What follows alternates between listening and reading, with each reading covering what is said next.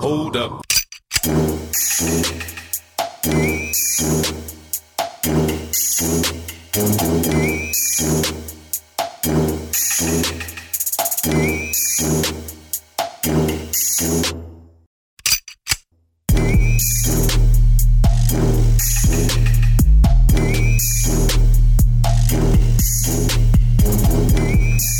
Yo, I want to thank y'all for coming back, man. I know we've been off for a very long time, dog. We've been taking I can't even call it a short hiatus.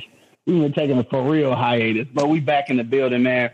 You already know what it is, man. It's Notes from the Negro section. In case you don't know, because we've been going so long, this is a roundtable discussion about some of the most detrimental issues that's plaguing the black community right now, before, right now, and in the future. All right, we're going to talk about all that stuff.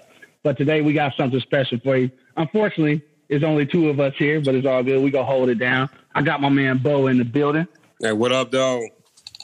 For sure, man. Of course, your boy Q Lewis is in the building, man. We holding it down for the rest of the squad, dog. But we'll all be back at some point. But right now we gonna hold it down. Today, though, man, we just gotta jump back into things, dog. And what we gotta talk about, though, in case you're not familiar, this only happened a few days ago. All right, so down in the suburbs of Chicago, I guess we'll call it the suburbs because it's about 20 miles south of Chicago. We got a security guard who was trying to do his job, happened to be a black guy, of course, Jamil Roberson, all right, 26 years old. Right now, not only is he a security guard, also he was a musician at some area churches, all right? I just want to throw that out there because I know whenever we start talking about black people being killed by the police, the first thing they want to do is talk about all the negative things, pulling up old Facebook posts and showing them, you know, raising their fingers or with guns in the in the photos and stuff. But right now we're talking about a dude who's a musician at a church. He's a pillar in the community. You know what I'm saying? Like, he actually doing something good at 26. To be honest with you, I know there's a lot of 26-year-olds out here not really doing what they're supposed to do, but this dude was on the straight and narrow. And he was actually a security guard. And what happened basically was at this bar. I'm not sure what transpired before. I think it was some kind of fight or something. And dudes was in there trying to, like, basically, I ain't gonna call it a riot, but it was a straight up bar fight. So he had to break the fight up. He had the one perp on the ground, had him subdued, had his gun on him. Now he's security, right? Security with a gun. So he pulled the gun on the dude, held him down until the police got there. Sounds like that makes sense, right? I mean, that's what you're supposed to do. You're security. You hold down the assailant until the real police get there. Sounds logical. So then he does all that. The police get there, and while somebody actually said, now this is a witness who told WGN, which is a station in Chicago, told them that they were all screaming that he's the security, don't shoot him. And they shot him anyway. So that's what we're talking about today, man. We're talking about being black in America, obviously. But when are you actually not scared for your life when confronted by the police?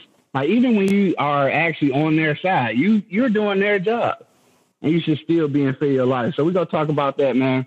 Blessings and prayers out to Jamil Roberson's family, dog, and everybody who had to deal with this right now.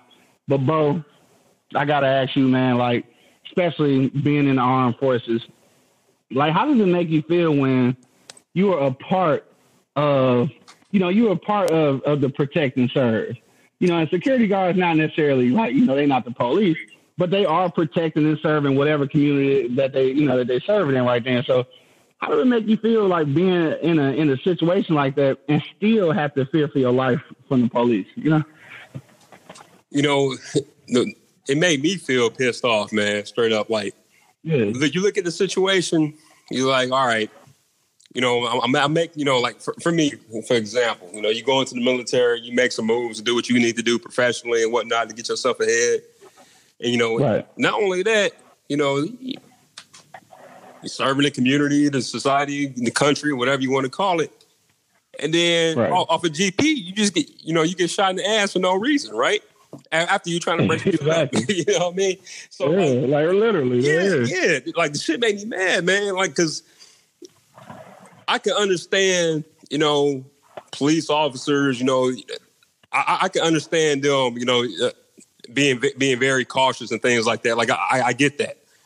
But what don't make sense to me, and I think I told y'all this before, man, it's like in the military, if we make a mistake like that, we going to jail off tops. We already know that shit happening. Like, they tell you that shit. You are going to jail if you do some dumb shit like that, right? And accountability. Yeah. And this is like cats in other countries. Like, this is somebody that we at war with. If we do some dumb shit like that against somebody, the enemy, we going to jail, you know? Exactly. And this dude's a citizen. Not only is he a citizen, he helping out, and he get shot in the ass and killed. And more than likely, ain't shit gonna happen because that's been like the status quo. You know, ain't shit happening from these cops. Yeah. It's been just, I mean, yeah, you got your, you know, a couple things here and there when they bring charges. These cats get, you know, indicted and they get arraigned and they get sentenced and shit like that. But that's not the norm, man. You know, so that shit made me mad, bro. You know. Yeah, I mean, and it can't do nothing but make you mad. And I just figure it may be even a little closer to you just because of the military background, to just be a part of an overall society where, you know, basically, like I said before, is the protect and serve, you know, community. And you feel like you're a part of that. So, like, when you're a part of that, it seems like, this is probably dumb to say, but you would feel like you are excluded from that stereotype. It would feel like if I'm doing what I'm supposed to be doing at the establishment that's paying me to secure their establishment, I feel like I should be excluded from that, you know, that kind of police reaction. But the fact remains, though, I think the most important part of this story, though, is unfortunately that it was 20 miles south of Chicago. And I think that there's an unspoken fear about the young black males in Chicago. And when they appear to be in areas where, I guess, lack of a better word, they don't belong, then the narrative is so different that it makes everybody react different. But I guess I'm curious. If you're the police and you come in and you got a dude that's got somebody held down with a security vest on, it says security. Like, how do you make that fucking mistake? Seriously, though. Like, I don't even get it. I mean, not only that, you got all the witnesses around, all the people, bystanders. Hey, he's the good guy. Hey, security. Hey, no, he the wrong dude. No, you know what I mean? And they shoot his mother, and they shoot and kill him anyway. Right. So, like, police officer, yeah, they got a tough job. They got a hard job. I get that. You know what I mean? They do. And that job come with some risk. That job come with a lot of risk, bro. You know? Yeah. So, like, if you go into the situation scared every freaking time you answer to a call, something like that, I mean, obviously, something will happen like that. Yeah, the training or how we vetting these dudes or whatever it is not right. You know? Right. Like, I get it. You go in a situation, you know, it's human nature to be scared in a situation like that, but not so scared that, like, I mean, the first thing you see, and your first reaction is not, hey, freeze, put your hands up, nothing like that. Your first reaction is to shoot and kill somebody, like straight up off top. Right. Come on, exactly. Man. Yeah, I really don't see where that can be rationalized. Like, again, like you said, it's probably nothing gonna come out of that. You know what I'm saying? But it's just the thing, though, is that you got whatever training that you know get or supposed to get. Like you said, there could be any kind of adrenaline or even fear. I mean, we can even call it fear. But at some point, your training is supposed to supersede that, though. I mean, it's kind of like football, right? So, you know, like, you go over plays over and over and over. You know how to react. You know what to do in certain situations. And sometimes the adrenaline or maybe even the fear can overtake you. But that practice, that training is supposed to get you in the position where you're supposed to be. I mean, it's just like football. So it's like if you're in law enforcement, then that training should help you overcome that fear a little bit anyway. But then again, just like you said too, just to kind of equate this to like regular, again, like I'm gonna dumb it down. To equate this to regular hood shit, it's the same thing as people who commit crimes, sell dope, you know, those kind of things. I feel like at the end of the day, when stuff happens to people in that life, I always feel like, damn, it's fucked up. But I always think in my head, you made those decisions, you kind of signed up for that shit. Like you knew that it was a possibility that it could happen. I think that's the same thing, unfortunately, for police officers. You know what happened when you signed up at the academy, that you might die doing this shit. Like you signed up for it. This is just like, to me, that's the way I look at it. And I know that I ain't that brave. You know what I'm saying? I really ain't. I'm not trying to lose my life to protect somebody else's. Like, so I know I couldn't be the police. So some people really need to make that you know, they need to make that decision before they even go to the academy and realize that maybe you're just not cut out for this. Like, I don't really know no other way to put it, but I think that's kind of what it boiled down to. And something that D.L. Hughley said previously, and he always said, and I think this is so true, man. It's like the most dangerous place for a black man is inside a white person's mind, because their assumption or their perception of who they think you are is what causes all this shit to happen. Right. And you know, you bring up a good point when you say, you know, it was like you say it's like football, you know, and your training kick in, and that's, you know, so like, you know, in the military, there's times where, you know, you rep something so many times that you know, become like muscle memory. Your training kick in, right? Exactly. So that leads me to ask, like, what are these motherfuckers being trained? Because this shit is happening all the time, right? Exactly. Right. So, so you know what? They training might be kicking in. This might be just what they trained to do. This might be their training, man. You know, because they're gonna say, you know, hey, it's better to be, you know, carried off in handcuffs than carried off by 6 people in a box, right? I mean, I never even thought about it like that. Yeah, it makes me really wonder, like, what are they being trained? Like, what's being taught in the academy? Like, you know, like from the foundational standpoint. Because, I mean, this shit happens all this. And I mean, I get it. D.L. Hughley is right. You know, and people see black dudes and whatnot, and they automatically think the worst. You know, especially if you're being a cop and you responding to a situation or whatnot. Exactly. But, like, you're supposed to fall back on that training and all those certifications and going to the range, putting all those hours in and learning how to de-escalate the situation and things like that. Right. But then it makes me wonder, just, is that shit really being taught? Or if it's being taught, I mean, is it really being adhered to, you know? I don't think so. Right. Or like you said, maybe they are falling back on the training, and that is what the training is. It might be. So that would be crazy, though. How crazy would that be, though, to learn that they are actually being trained these things that's happening right now? Hey. So that shit would be monumental. Like, that shit would change the whole game for real. Because, you know, I think about one thing, right? Like, the thing that makes me think about this is the way they're being trained. Because, like, when you go to when you go to the range, you know, you go to shoot, you go to qualify and all that stuff.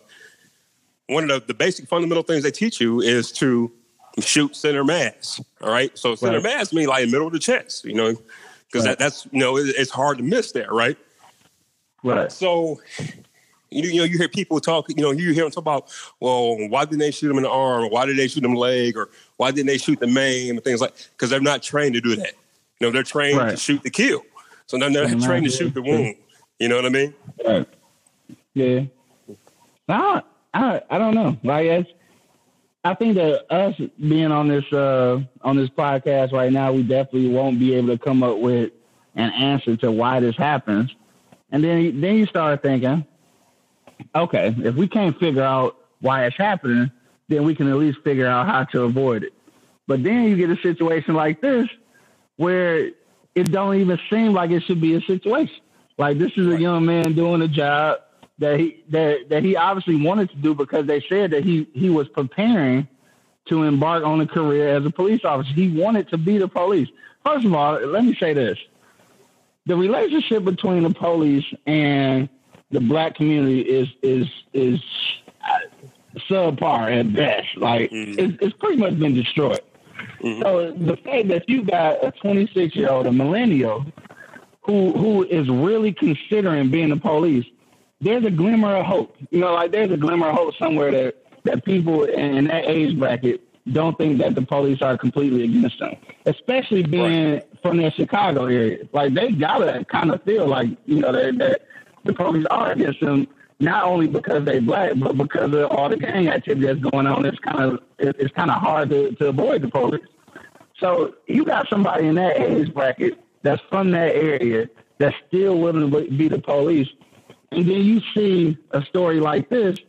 What do you think that's going to do to the already faltering relationship between the two? I think that's the main problem, and that the relationship between the black community and the police is so brittle at this point that all of these little situations like this, or big situations rather like this, is just, they're not doing that but making it worse.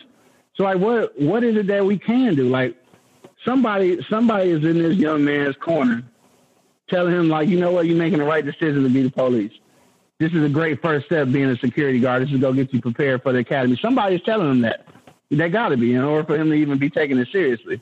And now what does that do for that person who was trying to pump him up? Or the younger teenager that was looking at him like, man, I thought all police was bad, but my homeboy about to be the police and he cool, so this might be okay. And then they see this situation, and now what? Right. Like, what's really going to happen? And then when you start thinking about that, then, I mean, because I think about it, and I know in retrospect, all of our white counterparts think of that too. So now for us, like, is a mixture of sadness and anger, though. Mm-hmm. Like, you sad because you kind of sad that you can't have a relationship with the police, but then you angry that they're not even allowing you to have a relationship.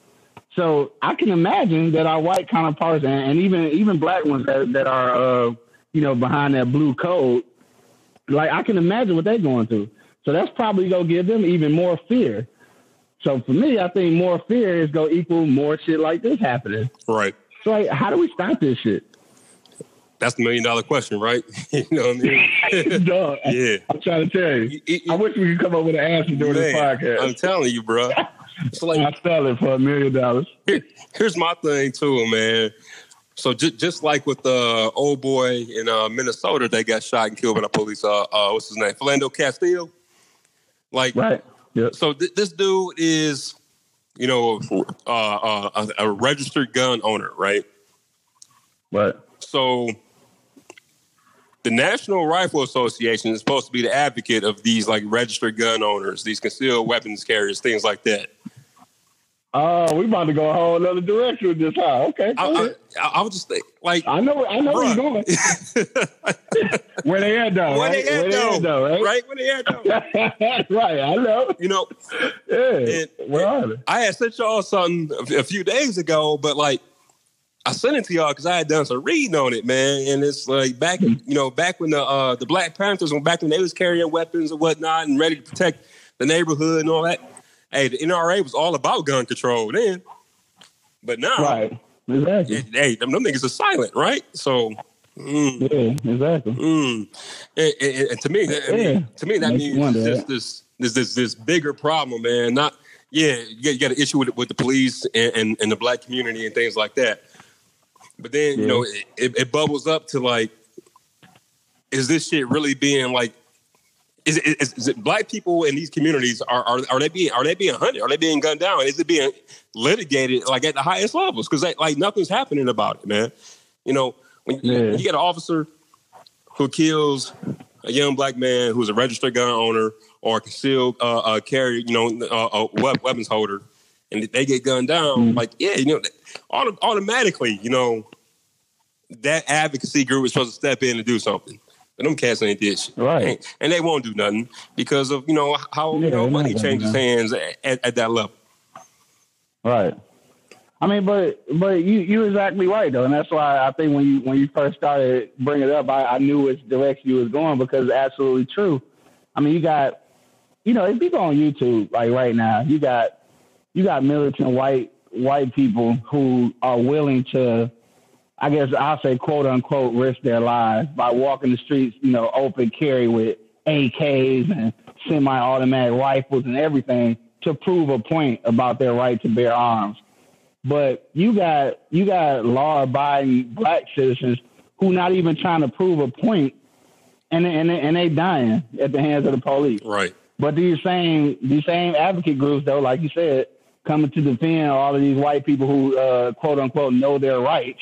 And the gun, like you said, the NRA is totally backing them. Like, you got the right to bear arms and all this. But we need that same firepower behind us, though. I think if we got that same recognition or that same backup from the NRA, we might actually have a different opinion on government. But I think the government always, you know what I'm saying? I hate to say it because I know they listen to everything electronic, but I think the government always has a way to let you know where you are as far as position in this great country of ours.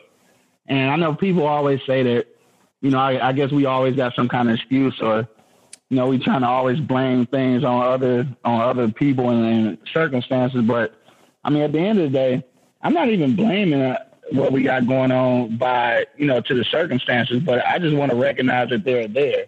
Right. Like, I'm not going to use them as excuses, but you can't act like they not there, though. And that's what pissed me off about people who act like, and some black people included, who think that racism don't exist. Mm-hmm. Like, just because it hasn't affected you, or like maybe it hasn't stopped you from getting to where you need to go, you still have to admit that it's there, though. Like, it can be like, dog, in the wintertime, I be coming up with some crazy analogies, but in the wintertime, you can be coming out the driveway and it can be a sheet of ice in the driveway, and you might make it past that sheet of ice, but you still got to recognize that shit is there, dog. Right. And somebody is going to slip and bust their ass on it. It might not be you, but somebody will. So if I'm pointing it out, it don't mean I'm using it as an excuse. I'm just trying to let you motherfuckers know that you need to be on the lookout. And that's all it is when we point out racism. To me, that's what I think it is. But anyway, I'm sorry, I got sidetracked. But I just had to say that shit. No, you good, bro. I mean, like, 'cause this is something like, just like everyday type shit, man.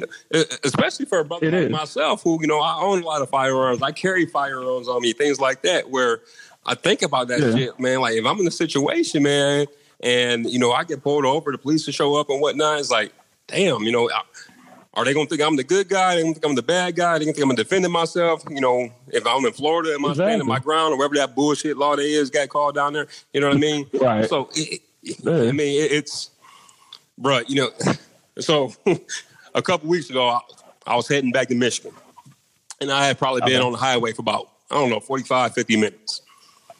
And, I had my firearms in the ride, and I just realized, I was like, damn, I left my wallet on the motherfucking, on the counter back in the kitchen. Oh, shit. Yeah, so I'm thinking, like, all right, I've been on the road for almost an hour now. Should I just go ahead and just knock this off? I want to go back. Or do I need to go back and get my... I was like, no, I need to go back and get my, my credentials, because just because it's the potential. You never know what's going to happen, man. You know what I mean? And even with your credentials, you still don't know what's going to happen. Exactly. Man. And see, that's the things. It's things like that I don't know. I feel like you shouldn't necessarily have to be afraid of. Right. Like especially somebody who has, again, like I keep going back to your military background, but especially somebody who has served in the military. I feel like it's what else do you have to prove to let them know that you're on their side? You should be all right with riding with no ID. You know what I'm saying? Like they can find out who you are. Oh yeah, you know what I'm saying? Real quick. Real quick. Mm-hmm. So it's like you would feel like you in a situation where, I mean, not to say that you could be doing anything illegal. Oh, but you feel like you. Oh, I know, right? We got covered. Okay. Oh, straight up, bro. Oh, hello. What up, we got Dub just checked in. Man, I was knocked out. I was asleep waiting. It's like, wait. I told you 9:30. Right, I know what? I told you 9:30. 9:30 come around, so I was waiting on that. So anyway, man, you plugging in late. So again, what we're talking about, just to put you up to speed, man. We're talking about, of course, the police shooting down in outside of Chicago. All right, and it involved, you familiar with the story, right? You know what happened? Okay. All right. So yeah, basically we're talking about right now. We talked about that whole situation, but we're just trying to figure out like what's next, because obviously being a security guard or having ambitions of getting into law enforcement still doesn't get you out of the sights of the law enforcement agent of just being a nigga. I mean, basically, I can't really put it no other way. So I think that preconception is what allowed him to come to a venue where the witnesses already, made a statement saying that everybody was screaming, trying to let them know that he's the security guard. Like, don't shoot. First of all, again, before we get into that, the fact that bystanders know or even feel like that they have to let you know that he's a security automatically let you know what we're dealing with. Nobody should have to let you know that he's security when he got a big ass security vest on and shit. 5 security shirt on over his vest. Right. That's the easy spot for a well-trained officer.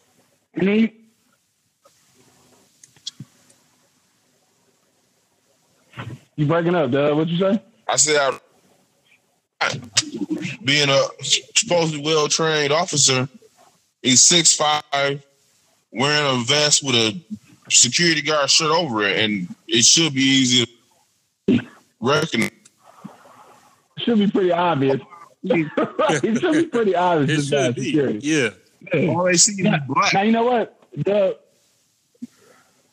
Now, Doug, before you go any further, dog, I gotta say this because you wasn't on the line earlier when Bo was talking about this, which is something actually pretty disturbing when you think about it. What if we keep talking about them not being trained or not going back on their training when it comes to that? What if this is what they're being trained to do? What if what? I'm lost there. I'm saying, what if this is what they're being trained to do? Like, we talk about it being a lack of training as to why they killing, like, shooting these unarmed black people or shooting black people who are in positions of security themselves. If they're doing it, maybe they're not actually acting out of without training. Maybe these are the things that they're being trained to do. Turks, one made a point, said they're being trained to shoot first, ask questions later, and they basically the old adage of the hood. I'd rather get judged by 12 than carried by 6. You know. Yeah. Right. You just said it earlier. Yep. Like it's how it seemed. Like, hey, if I pull the trigger, nigga might die, but hey, I'll be cleared of it. I'm on administrative leave, couple months, be back at it. If I lose my job, I'll get a job somewhere else. You know, that's how it's been. And see, I think that's exactly what's happening, man, because they see that when, they may have reservations about that at first, right? But then this happens over and over and over again. And not only do they see these cats not going to jail, they see these cats getting jobs in other departments and still keeping retirement and stuff like that.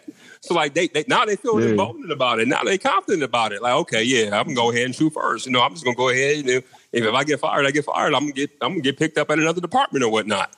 And so it's just like exactly. I don't get when these type of shootings happen. When these I'm gonna call it what it is. When these murders happen, right?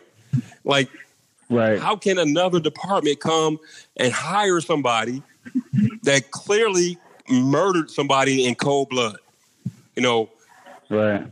If they talk about, and I know we talking about security guard Chicago and whatnot. Like I get that, but you look at certain situations, man, where Eric Garner with cigarettes, and then old boy down in New Orleans that was selling CDs or whatever it is. Like the shit people getting killed over is fucking like this mundane shit. But then you got these white dudes. And, and Don Lemon already said it. The white dudes are white people in this country. White men in this country are the terrorists, really. But then, they go out there and they commit all these, these fatal shootings and all this good stuff. And they get taken in alive every time, just about, if they don't kill themselves. Exactly. And it makes you scratch your head and like not ask why, because I think we know why. It makes me scratch my head like, what the fuck do I do next? You know what I mean? Like we just talked about a minute ago. Like, what do we do next? Yeah, what do you do next? Like I said, you got, which is unbelievable all in itself. Again, like I don't mean to make like a big deal out of this, but to me it kind of is a big deal that you got a 26-year-old black male from the Chicago area who's actually interested in being in law enforcement. I know it don't sound like much, but it's a big deal to me though. And then to ruin that by taking his life, like you got to figure that the ones that's coming up beneath him already have a sort of issue with law enforcement, and they may have been kind of like trying to overcome that, but then they get one of their peoples in a situation like this, and it's not good for nobody. It's not good for the black community. It's not good for the police officers because they gonna be more in fear and we gonna be more angry, and like that's not going to end well for either side, you know? Right. So like, I mean, it's a crazy thing. Like, I don't think we'll ever get an answer to this though. Like, because what can you do though? I mean, like Dub, you got any ideas, man? Like, I know obviously we ain't gonna get no final solution on this podcast, but like, you got any ideas what we can kind of do to straighten this thing out between the black community and the police, or is it something even worth working on? We lose them. I don't know. He like, possibly. I ain't got nothing, bro. Yeah, right. He ain't got nothing up. All right, we'll wait. Maybe he dropped off or something. Yeah, he dropped off. But I mean, I don't know, man. Like, yeah, what do we do next, man? You know, it's going to take.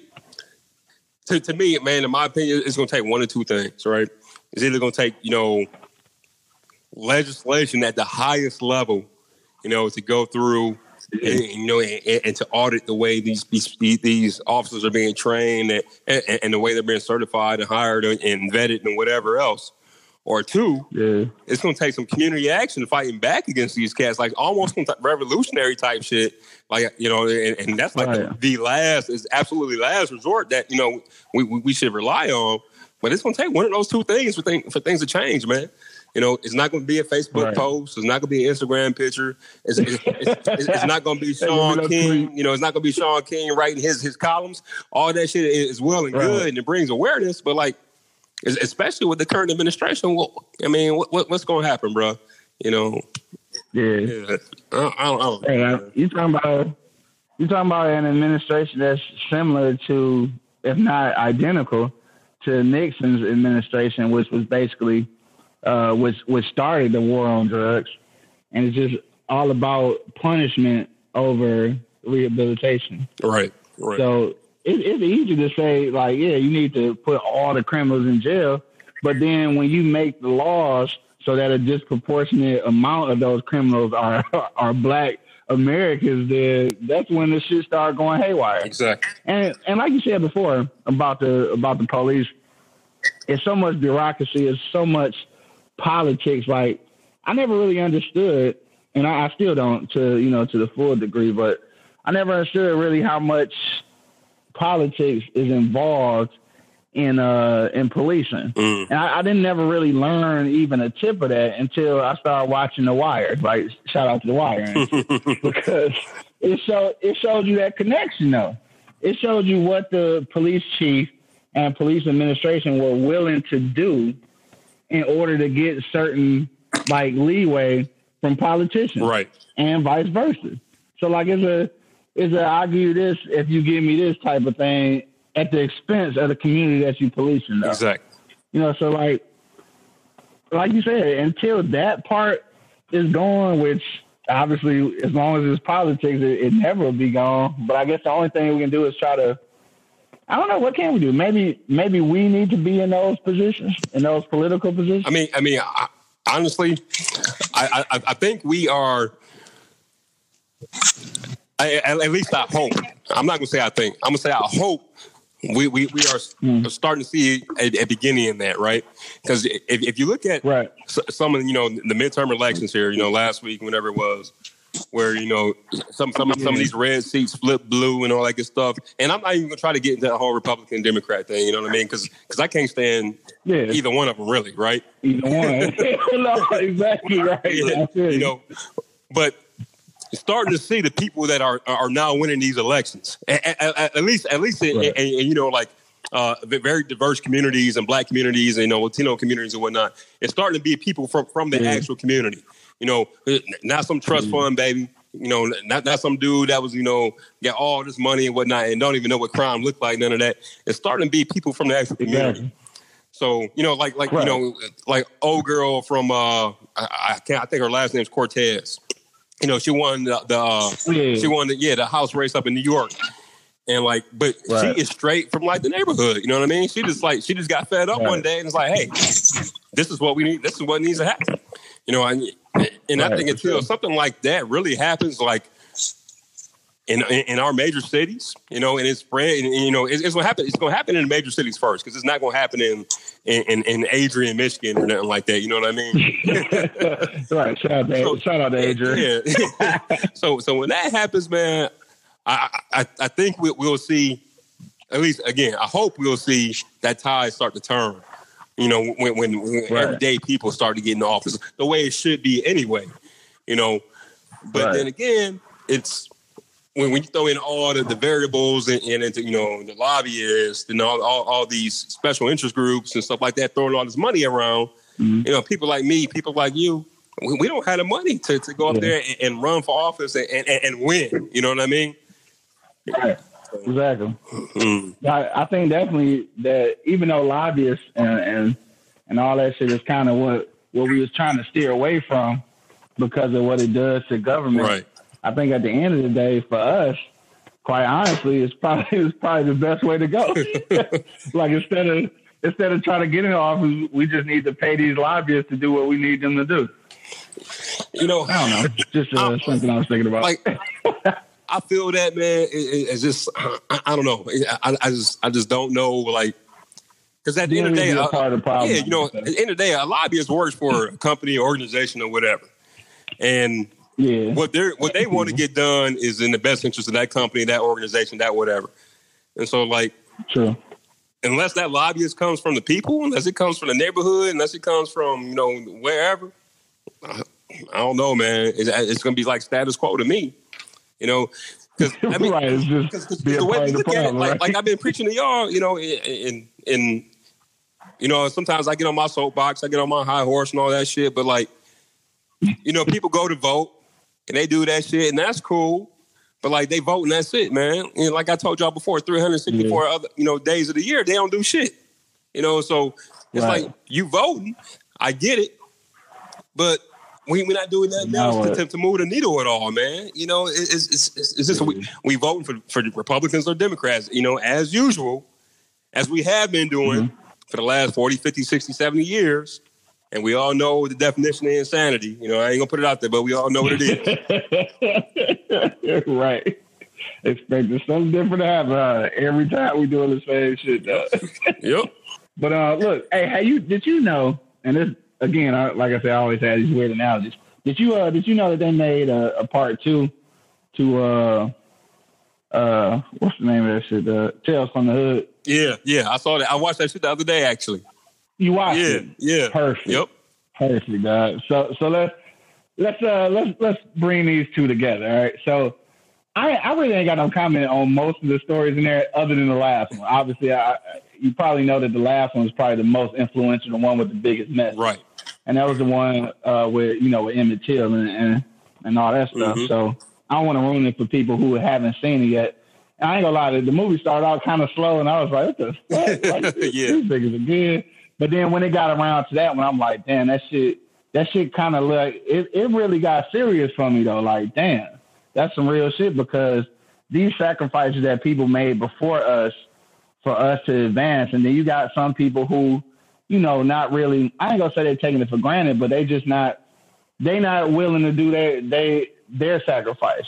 And I think that's gonna be my next question as far as going in with what's popping right now, is I think something that you mentioned before about, a lot of things that we could do is going to be one or the other, you know what I'm saying? But more than likely it may take some sort of, quote unquote revolution. And I guess my question is, with this day and age, this society, this generation that we have, do you think that we as a collective have it in us to make that type of sacrifice that the people before us made, dog? As a collective. Yeah, as a collective. Now, see it. You go ahead. But then again, I guess back in the day, it wasn't a collective either. Yeah. Like, so they made it seem like it, but it was still individual. Right. So I'm going to say this. I'm going to say yes for this reason, right? Because, I know we all know those, certain people who, I don't give a damn what happened, man. As long as I'm, blah, blah, blah, blah. We all know those people, right? Yeah. Exactly. And you're going to have those people no matter what race you go to. But right. Black people as a whole, man, like, first of all, we need to stop being so forgiving, right? And I think once we stop being so forgiving, I think we do have it in us, right? Because once you stop being so forgiving, that's when you're going to start getting pissed off. You know what I mean? And then that's when you're going to start being like, okay, they going through the same struggles I'm going through. And then naturally, that linkage is going to happen. But what... Right. I'm not trying to get into all the conspiracy theories, but, they throw all this stuff out there about, us being so attracted to, like money and bling and women and blah, blah, blah, blah, blah. And really, what race, what men in any race don't like women? You know what I mean? As a whole, you know what I'm saying? Oh, right. Yeah, as a whole, that is, right? Right. So having nice things, it's like everybody likes having that stuff. But people, or I don't want to say people, but like, it's put out there like that's all we think about. That's all like we chase, and that's all we want. Right. But in actuality, it's not, man. So I honestly think that Black people, we got it in us. I just think we need. I think once we stop being so forgiving, that yes, that shit can happen. So you think that's the main key, that we're being too forgiving? I think that's it. I think that's to me, my opinion, my personal opinion is that's the only key, bro. Because we want to try so hard to be unlike how we were treated and things like that. We want to be open. We want to be diverse and see all these different views and stuff, and that's cool. If it happens naturally. Yeah, if it happens naturally, man, but not to force that shit. I mean, at some point, it's just, you got to protect your own. Like, I got no problem with, like, a white person that says, hey, I'm proud to be white and blah, blah, blah, and I'm proud of my... Cool. Right. You're supposed to feel that way. Right. You know what I mean? No matter what race you are. Yeah. But, it's again, and I think I've mentioned this before, I think America is selling young Black folks on this notion that, hey, man, it's not about you. It's about this greater good and this melting pot and blah, blah, blah. And some of that is, some of it is true. Very the majority of it, yeah. But the majority of it, bro, it's like, it's just a pipe dream, man. It's like they're selling you a false bill of goods. But then it's what we asked for, though, right? That's what civil rights asked for. It asked for equality, right? I don't know if that's what we asked for, right? Well, initially, if you go back and you look at the civil rights movement and whatnot, Cass was cool at the beginning, just like to have the separate but equal. But then it turned out it wasn't equal. So then it's like, okay, we got to be with you then. Then we know it's going to be equal if we with you. But I think we've evolved to the point now where we can do our own shit. Like, we've got enough, power behind us to do our own shit, where we don't need to always integrate and mingle amongst, other people and whatnot. So we could basically be separate but equal. Yeah. I mean, we the only race that don't do it. We are the only race on this planet that does not do that shit. Look at every other race on this planet. Every other race on this planet does that shit but us. Right. I definitely and then when we try to get that, they demonize us for it. And it's like, hold up. This is your game, homie. You know what I mean? I'm trying to play. Yeah, you know what I'm saying? So, yeah. Exactly. So that's the way I feel about it. Yeah. No, and I think you're absolutely right, though. And the thing that you touched on, of course, there about, being too easy to forgive. I mean, I guess at what point, though, do we stop being so forgiving? Like, how many people do have to get killed by the police? Like how many people do have to like lose their life realistically for just being black, you know? And again, I want to go back to this whole police thing and how all these, I guess we call them mistakes happen, where they're killing all these black people where they shouldn't be. I guess what I don't understand is, how all of these things can happen and over they can be justified and nobody mad but us though. Like everybody should be mad. And just like the police should be mad when one of their own go out here and do shit like that, knowing that that's not really what they're supposed to be doing. Like they should be mad. It's just like, again, I got to take it back to football because I think all that shit is like a team thing. Like when you got somebody on the team and we all together, like we got your back like a motherfucker, but at the end of the day, when you do some shit you weren't supposed to do, we mad at your ass and we go check you on that shit. How come? Exactly. Why the police don't do that shit? Like, is the blue code that motherfucking strong? Like, you gotta sit down and shut the fuck up because are they basically slaves? Are they slaves in their own shit? Like, because if somebody's fucking up, like, dude, I'm gonna check this nigga because I don't want to be out here looking like them. But they don't do that shit. Like, it's like their hands are really tied. Like that blue code shit must really be that serious. I think so, man. Because like, you know, and you're totally right, bro. Like football, you know, I wasn't the greatest player in the world, but if I see somebody fucking up, and let's say, you know, it's one of the BD cats that's fucking up. Yeah. I mean, I ain't gonna check you in front of everybody, you know, because we got that mutual respect. But I'm gonna put your ass aside and be like, hey man, you get your motherfucking shit together. Yeah, get your shit together, bro. Right. You know, so accountability, dog. That's exactly. All. I think that's all we want. I think that's all we want, though. I think that mistakes happen. Some of these mistakes look entirely too suspect, but at the end of the day, some shit does happen. We just want some accountability. Hold somebody accountable for taking lives that they're not supposed to. Just like you said happened in the military, motherfuckers are getting court-martialed. Like, they are being held accountable. So, like, why the police not? I think that's a simple question. I heard, I watched, who was that? It was DL. I've been watching a lot of DL Hughes shit lately because, like, that's my guy now. I respect him as a radio show personality more than I did a comedian and shit, so I apologize ahead of time. But it was on one of these radio shows. I can't remember the radio show it was. It wasn't his show, but he was on somebody's show. And a dude called in, white guy, who was a retired police officer. And it was like one of the most intriguing conversations I ever heard because it sounded like they had some common ground on some places. But then the police officer just started saying outlandish shit. Like some of these black people need to learn how to act. You know what? Possibly I just got offended because he was white. Because I do agree. Some of these niggas do need to learn how to act. But at the end of the day, how you act, unless you are being completely violent toward the police officer, how you act shouldn't decide whether you go survive a traffic ticket or not. Like, totally right.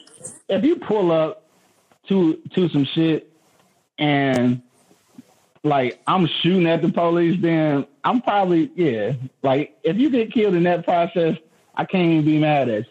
If you rushing the police with a pistol, you know what? At the end of the day, I'm shooting a nigga that run up on me with a gun. You know what I'm saying? Like, so I'm not even tripping.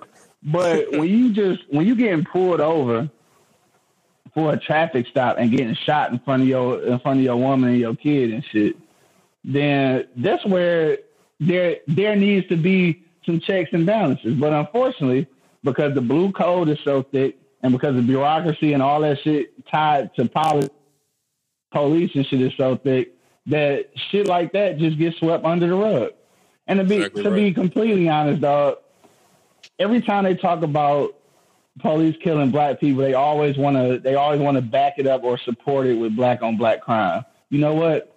niggas is getting killed every day in the hood, like in real life. They are. Niggas is dying every day. The shit really need to stop.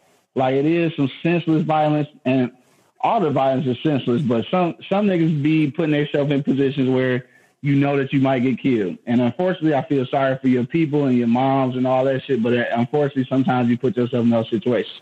All that being said, motherfuckers getting killed every day, but in addition to that, niggas is going to jail every day. So all I'm saying is that it's black on black crime, but niggas is going to jail for it. How come ain't nobody going to jail for killing us, though? Like, we going to jail for killing us. Everybody else need to go to jail, too. Shit. Right. That's the thing. I think that's one of the biggest things out there, one of the biggest cop-outs out there that, some white folks have, right? Black on black crime. Yeah, that black on black crime.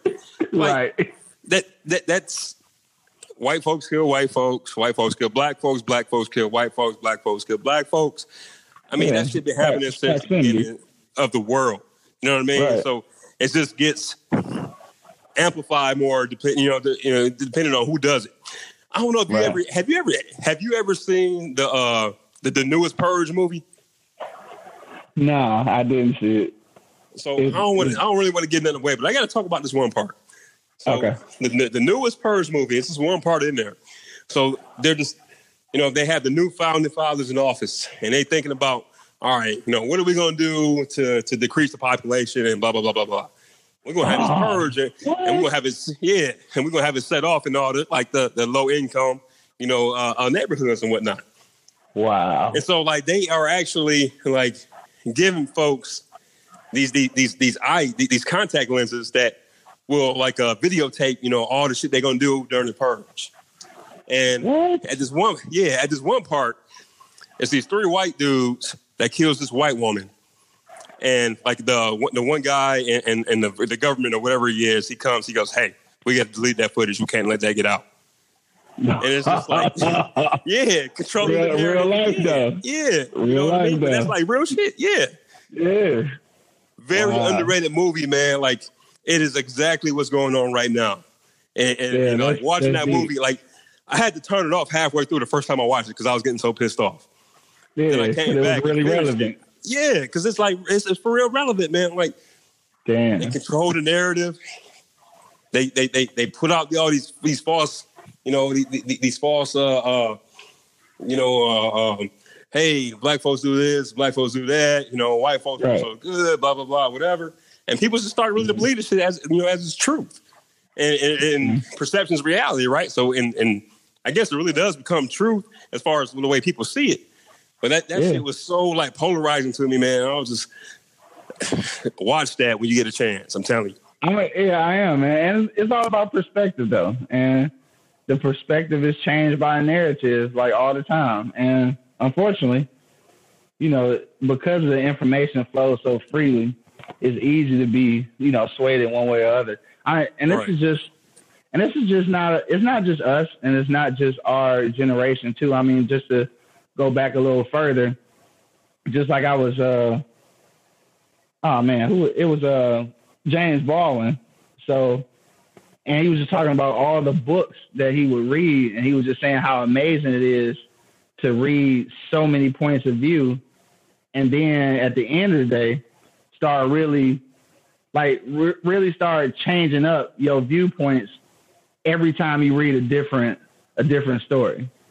And that's kind of what happened with us. That lets you know if the written word is that powerful, imagine what these visuals are doing to us.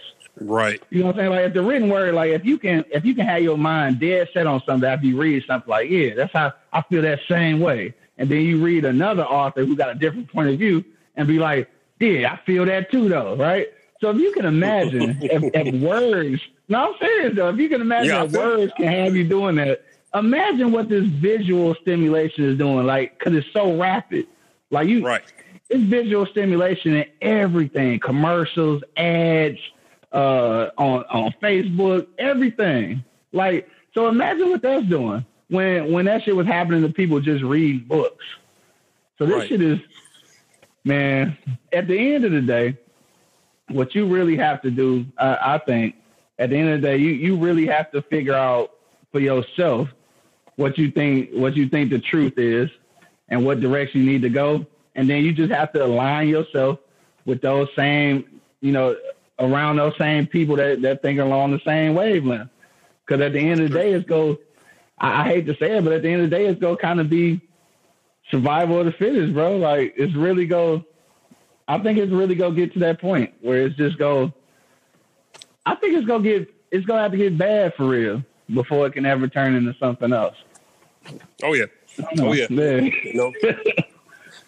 Right. I agree, and that's why I think I'm not sure if I was going to say, I'm not even sure if I'm prepared for that. But I think that when you start really looking at the way things are going and then considering kind of like what's unspoken, sort of, but mostly unspoken, of what needs to happen. Like, I think in the back of our heads, we all know that, like, eventually the shit got to hit the fan in order for it to go, like, the way it should be or to even change. I won't even say to go the way it should, but to change. I think we all know that, but I don't think we all prepared for the, shit to really go to hell in the handbasket, whatever the fucking handbasket is. No, we I not. never understood that shit. Yeah, I don't think anybody is. I mean, I'm not. Yeah. Right. We try to prepare yourself. You think you know what you would do in that situation, but but you don't. You don't. Yeah, you really don't. Hell no, you really don't. Yeah, it's a deep conversation, dog. I wish it had been more of us and shit. Right. But, shit, but we go. Let's see. We gonna go ahead and wrap it up. Then we'll go around one last time. I think we lost Dub and shit already. But just going back to Jamel Roberson and that whole situation in Illinois. I mean, obviously, I think we both probably. Well, I know at least me myself. I don't have no comfort in even thinking that some type of justice will come out of this. Like, I'm hopeful that it will, but I'm doubtful at the same time, just because at the end of the day, man, the police, shit, the American government, the American people, man, have treated me like a bad relationship, dog. Like, you want to keep giving them chances, like, but you're in a fucked up situation, but you want to keep acting like it's better than it is, and it ain't. Like, they just keep proving it. So, like, I'm like a woman scorned, I guess. Like, I really don't see nothing good coming out of this shit, but I'm hopeful, though. I mean, I am hopeful, but I'm doubtful at the same time that any justice will come out of this. I mean, I'm hopeful that it does. And all these witnesses that came forward with those statements, saying how they were screaming about, basically don't shoot him and like he's a good guy. The fact that people have to do that should automatically let you know what the state of America is. Like, just not even looking at the whole situation, just looking at those witnesses who are in the bar screaming and pleading because they know that he go shoot his ass. Like, That's where we at with it. This is where we are in America, where people have to really, like, I mean, they really was trying to save his life because they knew that the police was going to shoot him. Right. That's fucked up. Like, that part of it by itself, aside from the dude losing his life, aside from all of that shit, the fact that people in their hearts know what it is. As soon as you see a situation, you know that we don't really have a chance. The fact that is the truth should make it hard for every motherfucker in America to sleep at night. Like, for real. It should. You're right. Right. It should. But it don't. But, you know what I mean? That's all I got to say. But. Right. Exactly. But. Because it's really don't, man.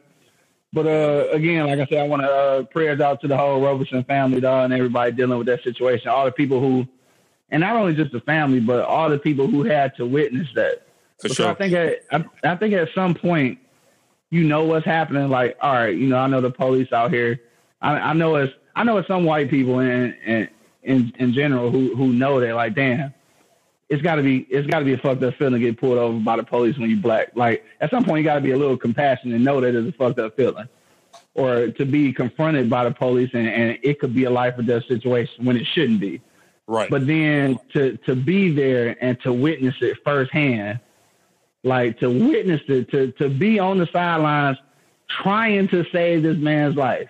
You know, after he done saved everybody else's life. Mm-hmm. You know what I'm saying? Like, he done saved everybody else's life, and now they trying to save his, and they can't. So you know what the helplessness of that feel like? Exactly. I hope they know what the helplessness of that feel like, because that's what the helplessness of being black feels like. Bro.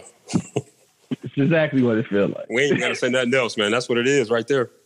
Right. I mean, on that note, dog. Right. I think we're going to end it on that. That's what's up. Dog, on that note, man, I want to thank everybody who hung out with us tonight, man, for the Notes from the Negro Section podcast. I know we've been going for a long time. We're going to do better at this. It might just be the dynamic duo from this point forward. I don't even know, but we're going to get better at this, though. Shout out to my man, Doug, for trying to get back in there. It was cool, man. We're going to make sure we get everybody included next time. But make sure you subscribe to our YouTube page. That's at E-Block Radio. That's going to be on there. Also, our Instagram page is going to be Notes from the Negro Section on there. Make sure you hit us up on there. We got to start posting more on there, too. So I know you holding it down on Facebook, though, Bo. You holding it down, though. I got to do better on Instagram. Yeah, you holding it down. But to the next time, man, you already know what it is, dog. It's Notes from the Negro Section. I got my man Bo in the building. What up, what up? And, of course, man, it's your boy Q Lewis, man, holding it down live from the 48205, man. We about this thing. Peace out, y'all. I'll be easy. Hold up.